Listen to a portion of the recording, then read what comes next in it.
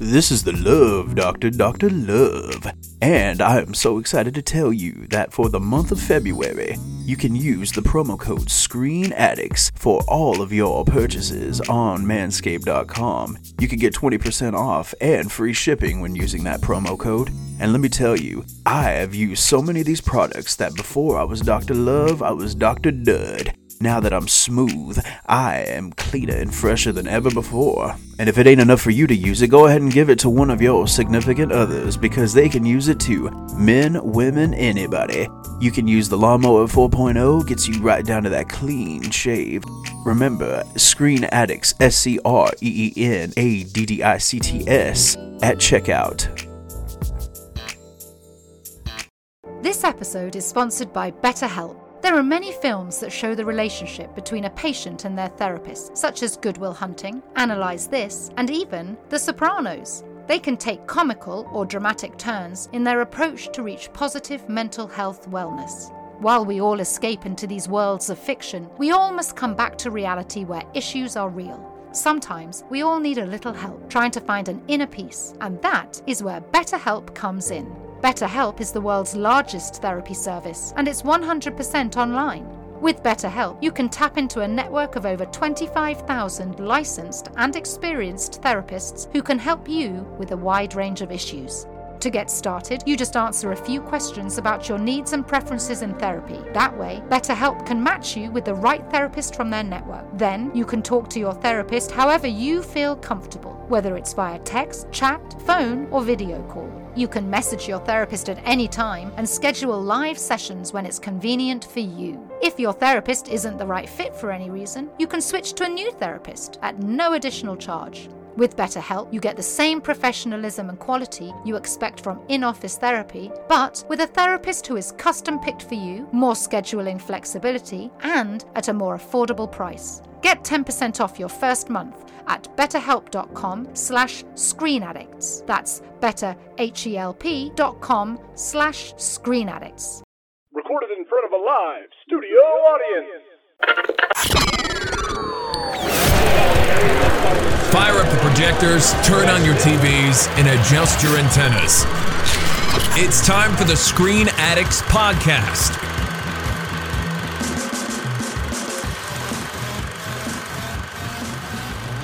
Welcome back to another episode of the Screen Addicts Podcast. I am your co-host, or single host for the day, Cinema Steven Sosa, and I'm holding it down this week for me and TV Viegas, as he is a very super busy man, and we wanted to put one out here just so that we can talk about a couple things that's been going on lately and a couple things that we watched, because, you know, as typical Screen Addicts, we just can't stop watching. There's always stuff coming out. There's movies being released on streamers, there's movies being released in the theaters, there's movies being released just everywhere on our phones, YouTube. It's just nonstop. I mean, it's also a good problem to have too, because I used to complain about how there weren't enough movies being released and how it all seemed to be like reality TV there in the late 2000s. Can't make that complaint anymore. So it's a good problem to have. And I told TV Viegas, I was like, hey, maybe we could put one out where I just talk about a couple things that I've been watching, because that's typically what we do. And so he gave me the go ahead, and I also wanted to preview a couple of things that we've got coming up this month. It is the month of love, but don't worry, we're not going to be talking about all lovey-dovey stuff. Some things might get a little grim later on in a couple of episodes, because we're going to have a couple of guests joining us this month, and I'm not going to preview too much about it. I kind of want them to be surprises for you all, and we'll get into that later. But I'm going to talk about what I've recently been watching. First thing that I watched was Mean Girls the Musical. Now, Mean Girls was a very prominent, very popular, I mean, it still is. The 2004 original holds up to this day. It's part of the pop culture lexicon, and it's crazy to think that that movie came out 20 years ago this year. It's just completely baffling, because you would think that it wasn't so old, because like I said, it's still very much in the zeitgeist. People still quote it, people still talk about it, people still talk about the performances in it. But whatever that may be, they decided to make a remake of the movie. The remake was fine. I think I tried to separate the fact that I got to watch it with my daughter, because I actually got to spend time with her to see it. You know, she lives far away now, so I was able to go see the movies with her. I let her choose, and that was the first thing that she chose. And of course, like a screen addict that I am, I'll watch anything. I don't care. I was thinking, yeah, it might be interesting to see it, because I knew that they based the movie off of the Broadway musical version rather than the original, even though the musical's based off of the original. Going into it, I'm thinking, okay, this is definitely going to be a musical version of it. And honestly, I thought it was pretty entertaining. I thought the music was good. I thought the actors and actresses were really good. The music really set it apart from the original. And I think that's the strong points of the movie, is the fact that when they got into the musical or the dance routines or anything like that, the new stuff, I think, is what was really, really entertaining. And even the new jokes were really funny. But then when they go back and try to dip into the old remake or the old movie where, they talk about some of the more iconic lines, fetch, Wednesdays we don't wear pink. Like whenever they do that, then it was just kind of like, now it just feels like a remake. And I didn't really like that part of it, because at any time you see a remake with iconic lines, you have new actors trying to deliver the lines. It just feels kind of weird. When they leaned more into the music stuff, I think that was better for it, because each musical number felt very different. It was choreographed very well. And I thought the new cast was pretty good. I did like that Tina Fey and Tim Meadows as the principal came back to reprise their roles in the movie. So it kind of threw me off. I was like, is this a remake or is this a sequel? But it's definitely a remake. But there's a lot of really, inside meta jokes about this movie that I thought were really, really good. The original, when I first saw it, it was I didn't really know what to expect with that movie, because you go into it thinking, oh, well, what is this? Is this like a goofy teen romp, or what could this possibly be? And you come out of there thinking, wow, that was a satirical masterpiece. Like, Tina Fey wrote the script, didn't realize that going into it, and she was absolutely incredible. Or the script was so good. I think also that's why it carried on its legacy throughout all these years. Again, the new one, it's good. I think it's interesting to see it from the new perspective of it being a musical. And if you like the original, there's no harm in watching this one. I saw a lot of people dogging it online, but again, I thought it was fine. I thought Renee Rapp was actually pretty good as Regina George. She was pretty mean. And apparently she was Regina on the Broadway version too, so that's kind of cool that she got to reprise that role. The next one that I saw was this movie on AMC Plus called Destroy Your Neighbor. And it's on AMC Plus, but I actually think it's technically Shudder. Sometimes I don't really know which streaming platform it is, because AMC Plus also includes Shudder. So if you're subscribed to Shudder but not AMC Plus, you can still watch this movie. I need to double check to make sure that it's on whatever services, especially to all my friends that love horror movies or really good, goofy gore movies like this one. Destroy Your Neighbor is just a weird, over-the-top, campy flick. If you like Evil Dead, Army of Darkness style, Sam Raimi style, this one's definitely for you. It's about this guy who lives with his girlfriend, gets this really weird new neighbor, and the guy's insane. He's just like, it's very funny, very light, but then it gets really gory and gruesome and stuff. And so he just ends up becoming this like crazy murderer on accident, very Tucker versus Dale, or Tucker and Dale versus Evil type of scenario. But then it's just so crazy. I really don't know how to explain it more than that, but Destroy Your Neighbor, it's on Shudder. It's super gruesome and gory. So if you like that kind of gory, campy stuff, I definitely recommend Destroy Your Neighbor. Also watched on Paramount Plus, Past Lives. Finally got to see the film that was nominated for Best Picture. And I have to say that it was good. I thought it was really, really well done. There was a lot of talk going into this movie. I mean, you hear certain movies nominated Best Picture. It's the best movie of the year. It's so great. It's so great. So you kind of wonder, well, let's see how great it is. So I watched it, and I have to say that even for Chris, he hypes this movie up more than any of the movies that came out last year. And I was like, all right, let's see. And yeah, he's right. Everybody was right. This movie's actually really, really good. It's a very, very quiet movie. Just very, very calm, quiet. Nothing really happens outside of character development and dialogue. Like, there's no action. There's nothing sensational about it. There's no, beautiful lovemaking scenes or anything like that. It's about these two kids that meet, and they're kind of dating. They're like middle school, high school. They both live in Korea. So then the girl moves away to America and leaves the boy behind, obviously, because she's just little. She's moving with her family. And then they reconnect 10 years later. And that's the thing about the movie, is like, it's about, past lives. It's about reconnection. It's about these opportunities that we've missed in our lives. Like, did we make a mistake? Blah, blah, blah. They reconnect, and then they reconnect again 12 years later. And it's just it's a really good movie. And it makes you think, like, wow, that's really sad, and love unrequited. And I think that the actors in this movie are really, really good. And there is a situation towards the end where, and I don't want to spoil or anything, but it's just like, how sensational are they going to get with this movie? Because now she's married, and now she's getting to talk to him and see him and stuff like that. And it's just really good, though. I really enjoyed that movie. Kind of reminded me a little bit of Drive Your Car from last year, where, just quiet, nice Asian film. Looks beautiful. The actors are really... They look like dolls, just so well put together. And I really enjoyed that movie. And again, it's on Paramount Plus. And also on Paramount Plus, I watched Beau is Afraid. This movie with Joaquin Phoenix. It's Ari Aster's newest film, from the director of Midsommar and Hereditary, so you kind of know what you're getting into with this. This is an absolute insane movie. It's really difficult to explain it. I really don't know how to explain it more than I can, because Bo basically is a guy that is dealing with delusions and psychological trauma. He suffers from paranoid schizophrenia, and I think the way that you watch the movie, the way that it's shot, is actually quite brilliant, because it shows from the perspective of Bo's mind. So you're looking through the eyes of someone that's dealing with paranoid schizophrenia, and doing that, I'm telling you, it's a roller coaster. You're moving from one location to the next. Scene transitions are done so well because you're in another situation. Is it real? Is it fake? Are these people that he's talking to, are they real? Are they fake? I'm not going to give any spoilers, but the movie is so crazy. It's very long. It's 3 hours long. I always complain about movies being long, but then some of them I didn't even realize that they were that long when you watch them. Plus, it's no different than binge watching a TV series for 4 or 5 episodes. Like, you literally just watched a 5-hour movie, basically. So if it's good, it's good.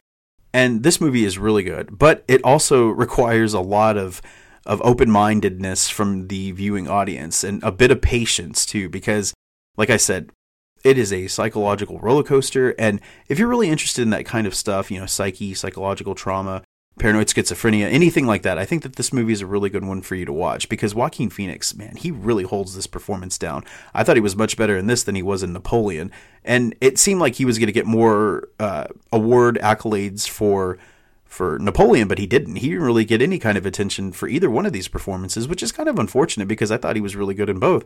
And, but then again, it's like you can't really compare Beau is Afraid to Napoleon. That's like comparing Gladiator to The Machinist or something. It's just two completely different movies. And I do recommend Beau is Afraid for people that are looking for something a lot different. Like I said, if you've seen Ari Aster's previous films, Midsommar or Hereditary, you kind of know what you're getting yourself into. Like, those movies are pretty intense. There's some graphic content in all three of these movies. Like, Beau is Afraid is definitely a hard R-rated movie. It's not for the squirmish. It's not for the easily offended. And I'm just really surprised that Joaquin Phoenix didn't get any kind of acknowledgement for this movie. I think it's unfortunate that he didn't, because, again, it's one of the best performances I saw all last year from a male actor. And again, Beau is Afraid is on Paramount Plus, and if you want to scratch out 3 hours of your time to watch it, I would suggest you do. But again, keep an open mind about it. Now, I think that as far as television, I'm still just watching some of the things that I'm always watching. I have 3 episodes left of The X-Files. This journey's been going on ever since we began this podcast like 50 years ago. So it's just one of those things where hopefully I'm going to finish it soon. I can have an entire episode doing a retrospective of this show, but I don't even know how successful that would be, because it's been spread out so far that I don't really remember a lot of the earlier episodes. But again, I could probably just go through the episode guides and refresh my memory or something. But it gets to a point where it's been so long that I almost want to restart it again. But then I don't want to wait another 8 years to do it. So I am almost done with the X-Files. So if we have any listeners that are huge X-File fans, maybe we could talk about it, because I really don't know anybody that watches this show. It's kind of odd, or anyone that did from back in the day. But yeah, so I'm almost done with the X-Files. Poor Chris, man. I put this guy through the ringer about this, because he's always like, how have you not finished that show? Because Chris, he's a binger. I'm not. Chris would have finished it already, but I can't. I don't know why. Maybe I'm just holding on my journey of being partners with Mulder and Scully, because I feel like we're a team at this point. I think that we all work together pretty well, and I don't want the partnership to end. So that's probably why I haven't finished it. I think that X-Files will probably be coming to an end for me soon. A couple of headlines that I wanted to talk about. The first headline was a picture, the poster released for Beetlejuice. That's right, the name is uttered twice, because that is the title of the new Beetlejuice film. And I think it's brilliant. I think it's fun. And it kind of makes me wonder, are we going to get a trilogy? Because, I mean, you can't name a movie Beetlejuice without having a movie called Beetlejuice, because, I mean, that's the full trilogy right there. That you have to work that way. Maybe this movie split into 2 parts or something like that. But either way, it's still exciting to see it. And, for everything that I see about the press releases, the posters, Tim Burton sitting on the set, I just look at this stuff and I think, I don't know, is this real? It seems surreal that it's happening. I think that people have been talking about it for so long that it's difficult for them to believe that this is actually going to happen, because it's been so long, in discussion, that you just never thought it was going to. I don't believe that it's actually happening, but it is, and it's exciting. And I hope everything works out okay with it. And it kind of makes you wonder what kind of Tim Burton you're going to get for this movie. Are you going to get the old Burton who made Beetlejuice, or are you going to get like the more sensitized Dumbo version of Burton? And I mean, not to hate on Dumbo, I thought it was fine, but come on, that's not the best of Burton. You know, it's not. Everybody knows it's not. And maybe that's why he's doing this Beetlejuice movie. Maybe he's trying to recalibrate and go back to what made him who he is. I don't know. We'll see in September, apparently, because that is going to be when it is released. The next note was a tragic loss to the film community. That was Carl Weathers passed away. And Carl Weathers, my God, what a legacy of a career that this man has had. And, of course, growing up as a kid, you see him as Apollo Creed, you see him in Predator, and, of course, you see him as Action Jackson. But before all that, I didn't realize that he was a football player. I mean, when you look at his physical presence, it kind of makes sense because he's so buff and statuesque that, and I mean, as Apollo Creed, you see his movement in those movies. You see him, you know, moving around in rock. You're just such a physical specimen that, yeah, it kind of makes sense that he did play football in college. What a career this man has had. Of course, as Apollo Creed, I think you could take this actor and look at him from different perspectives too, because it's like, do you remember him from Rocky? Do you remember him from Predator? Or where do you remember him from? And I think that's really great for his legacy because growing up, we've had iconic Carl Weathers performances for decades. And it's interesting because in Predator, you know, he dies in that, spoilers, and it's just kind of taking the back seat to Schwarzenegger's character, which, man, he looked ripped in that movie too. And I don't know, but I think Action Jackson in the late 80s, when that came out, that was a really good star-making vehicle for him because he was the lead. He didn't have to share the screen with anybody else. This was his movie. And it's unfortunate that movie didn't really take off like some of the other ones did because it's actually really good. I mean, it's overly campy. Yeah, it's an 80s action flick. So, of course, everything's just, you know, maxed up in terms of violence and sex and just all that stuff. But, you know, it had Sharon Stone before she was super popular, Vanity from Purple Rain. I mean, it was such a great movie. And I felt bad that he never really got that career arc that most of those other guys from like Rocky, like look at Dolph Lundgren. After he was the Russian, he cultivated that into a massive career of action flicks. And it's just unfortunate that Carl Weathers never did. But in the 90s, he also reinvents himself as a comedic actor when he was in Happy Gilmore as Chubbs Peterson. And I think that was great because people are looking at Carl Weathers now. They're like, wow, this guy's actually really funny. He's really funny in this movie. And, you know, with his wooden hand, the alligator, all that stuff was just hilarious. So you're looking at Carl Weathers here and you're like, okay, man, Apollo could be funny too. So it really allowed him to do other stuff. Like, for example, he also did Arrested Development. He had a full-on arc in that show, just absolutely hilarious. And then even recently in The Mandalorian, had a massively important character in the series of The Mandalorian. He shows up in multiple seasons. Favreau and Filoni must have been fans of his, be able to give him an opportunity to perform in this show because, again, he's never really done anything with big sci-fi, you know, set CGI stunt pieces like this. And he's absolutely great in it. I mean, there's really nothing that he was unable to do. And I can't really say the sky's the limit for the guy. I mean, he did quite a lot in his career and he definitely will be missed. So Carl Weathers, rest in peace. Now, somebody was turning 50, and that would be Christian Bale. Now, Christian Bale, another guy who, at only 50, has had a decades-long career, starting in the 80s with Empire of the Sun, the Steven Spielberg World War II drama, and ever since then, he's just been in so many different movies. He was in Newsies, in Disney. He was in all of these other movies in the 90s. He really, of course, like hit the popularity mainstream as Batman with the Dark Knight trilogy that he was in. And of course, you know, most people think of him as the best Batman.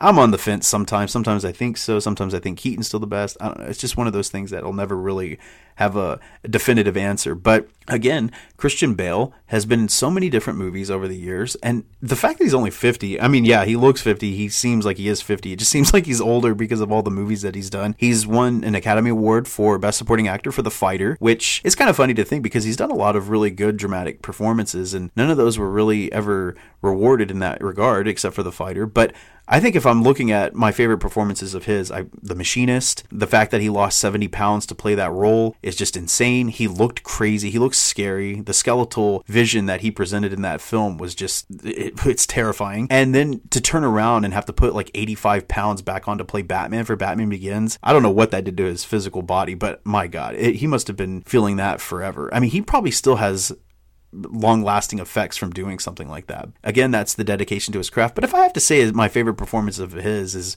probably American Psycho, Patrick Bateman. And I know that within today's age, a lot of toxic dudes are kind of cultivating that character into something that isn't what it's supposed to be, and they're kind of missing the point. But aside from that, I think that movie is so well done.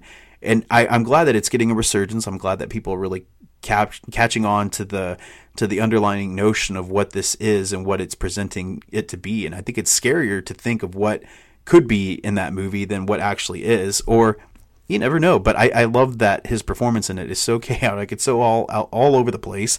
The Huey Lewis scene with Jared Leto is just so funny. And I think that Christian Bale probably still has a lot more left in him, and I don't think he's going to be stopping anytime soon. Now, another actor who turned 91, Gene Hackman. Gene Hackman hasn't been in a movie in over 20 years. And I don't know, for some reason I find that mind-boggling. Probably because I'll rewatch a movie that he was in from the 90s, and it just feels like it came out not too long ago. It's just our lapse in judgment of time and stuff like that. But I think him in Crimson Tide's probably my favorite performance. But he was in Hoosiers. He won an Oscar for Unforgiven with Clint Eastwood, and Mississippi Burning, just all these movies that he's been in. He's been in so many movies, like 40 movies in his career. And it's still crazy to think that he hasn't been in one in 20 years. Welcome to Mooseport was his last movie with Ray Romano. Like, can you imagine having a career like that and ending on a dud with Welcome to Mooseport? Man, I wish he could have just got back in there and just done one studio flick that made $100 million just to end his legacy right. I guess that's just how he wanted. Maybe that's why he wanted to end his career. But, huge shout out to Gene Hackman turning 91. That's just crazy. It was funny. I made a post on our Screen Addicts page. It was like a black and white picture of Gene Hackman, and people were like, oh my God, did Gene Hackman die? I'm like, ooh, I didn't really think of that. I mean, no, he just turned 91. He's still alive. I definitely should colorize some of those pictures, because when you put something in black and white, it typically means bad news. So don't worry, we'll be colorizing our post from here on out. As far as everything, I think that's going to be it for this week. I just wanted to come on here, do a quick mini-sode for all of you, because we are so thankful for our listeners. We are thankful for everyone who takes their time to listen to this show and, essentially have us talk about movies and stuff like that. But if you don't subscribe to us, please do so on all of our social media platforms. We are on Facebook, Instagram, X, TikTok. Just search Screen Addicts and we will pop up in some regard, some way. And what's really weird about Instagram is that our listeners don't really reflect the number of followers. I don't know. It's just kind of weird when you talk about analytics and things like that. But if you want to go ahead and follow us on Instagram, please do so. And also, if you could, please leave us a review on Apple Podcasts and Spotify. You can do reviews on Spotify now. If you do that, it really helps us get heard, helps us get out there more to more people. And we cast quite a net for you guys right now. So I'm really happy and thankful for all that. But, a little extra some never hurts anybody. If you like the Screen Addicts podcast, also you could I'm saying also a lot. I also apologize for that. But if you want to listen to my new podcast, that is the Real Problems podcast, basically what I do on that is I take one movie that has a litany of issues and problems on the production, pre-post, and I basically chronicle those movies on each episode. It's been a lot of fun, and I am finding out a lot of crazy stuff about some of these movies when I'm doing the research on them. And I have only about 6 episodes out right now, so it won't take you long to catch up. They're not very long either. I like to keep them short and sweet, kind of like this episode tonight. They are also streaming on all the podcasting platforms. That's REEL Problems, Real Problems. And so if you follow that, listen to that, that'd be great. Again, we will be having some guests coming up in the next few weeks. We're pretty excited about this. We've got some good stuff coming up. Again, thank you for listening, and adios, amigos. Thank you for listening to the Screen Addicts podcast.